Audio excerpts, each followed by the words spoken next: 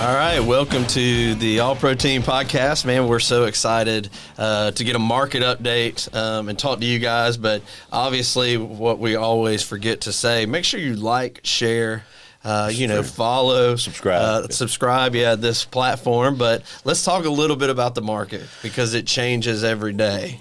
I had a conversation with the buyer last week, and we were talking cost per square foot and that kind of stuff, and I came up with this analogy that I shared with him kind of in conversation. Yeah. I thought, man, I might need to push that out to others because I said in 2022 the market was drunk. For sure. I said it felt like we were drunk agents, there were drunk appraisers, drunk buyers, drunk sellers, but everybody was just going crazy. There were some numbers that were just unprecedented, and it seems stupid and dumb. I mean, all these different words that I probably shouldn't say because I'm not calling people dumb or stupid, but I felt like we were doing dumb things. It got out of hand. Yeah, we were doing dumb things and stupid things anyway.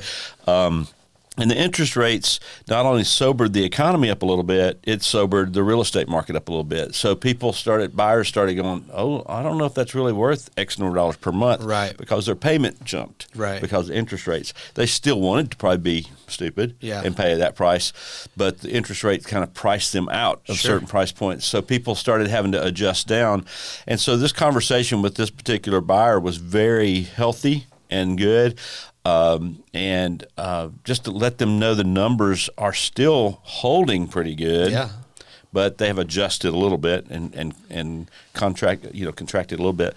But then there's certain neighborhoods, like the house he was interested in was in a neighborhood. And I remember showing him the house last week, and I was like, this is one of those neighborhoods where people are still drunk. Yeah. They will pay an exorbitant amount of money to be near this neighborhood. Sure. And so we were one of 5 or 6 offers. There were multiple offers on this property. We put in a really strong offer and still lost to somebody else. Yeah. And so, but we were in there swinging for the fence. And so I think the market has sobered up a little bit, but there are still pockets of it's a little crazy.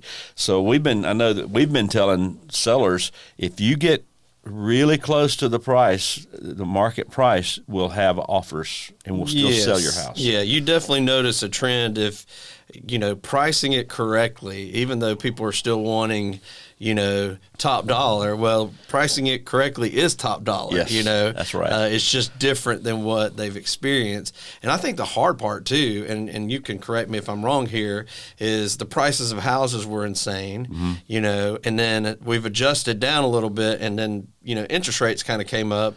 But still, I think if you do the math correctly, I mean, payments have actually kind of went for the buyer a little bit. And so I know everybody's a little scared because of interest rate, but since it's corrected and come down a little bit on price, I mean, they're still able to win in this market. That's correct. And there are some price points that kind of stopped just flying off the shelves. Yeah. New construction above $500,000, above 500, started slowing way down pretty quickly, and that was interest rate driven. Yeah, and quite frankly, but I think it'll start settling out, and we'll start figuring out how to adjust to the new normal. Right. So I really wanted people who hear this just to sober up a little bit. I'm drinking black coffee this morning but I mean seriously, we have to learn to live within our means. Sure. And don't try to do what everybody else is doing just because they're doing it.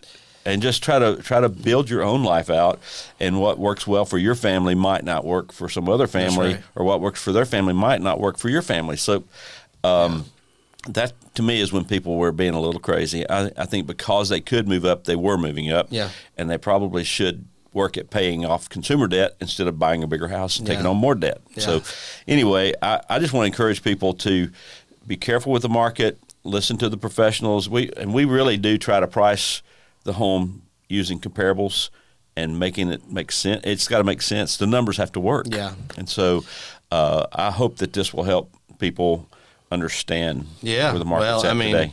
At the end of the day, it's important to have a professional that's in the market. We're in it. We are willing to push sometimes, but at the end of the day, there's just a lot of factors that come into play. Are you selling to rebuy? Yes. Are you buy? I mean, there's so much, and so they clearly can do it on their own. But man, doesn't it make more sense to have people in your corner who know how to kind of navigate, negotiate, so that we can take a house and make it their home? Yes, for sure. So hopefully this is good information for them. I love it. You've got me a little thirsty, but all I'm hearing is we should sober up a little bit. Keep drinking that black coffee, brother. Yeah, that's right. Cheers, cheers. And please give us a call. Anything that we could do for you, be a part of your story. Man, that's what we're here, and we would love for you to engage with us, interact with us as we continue to talk about the market.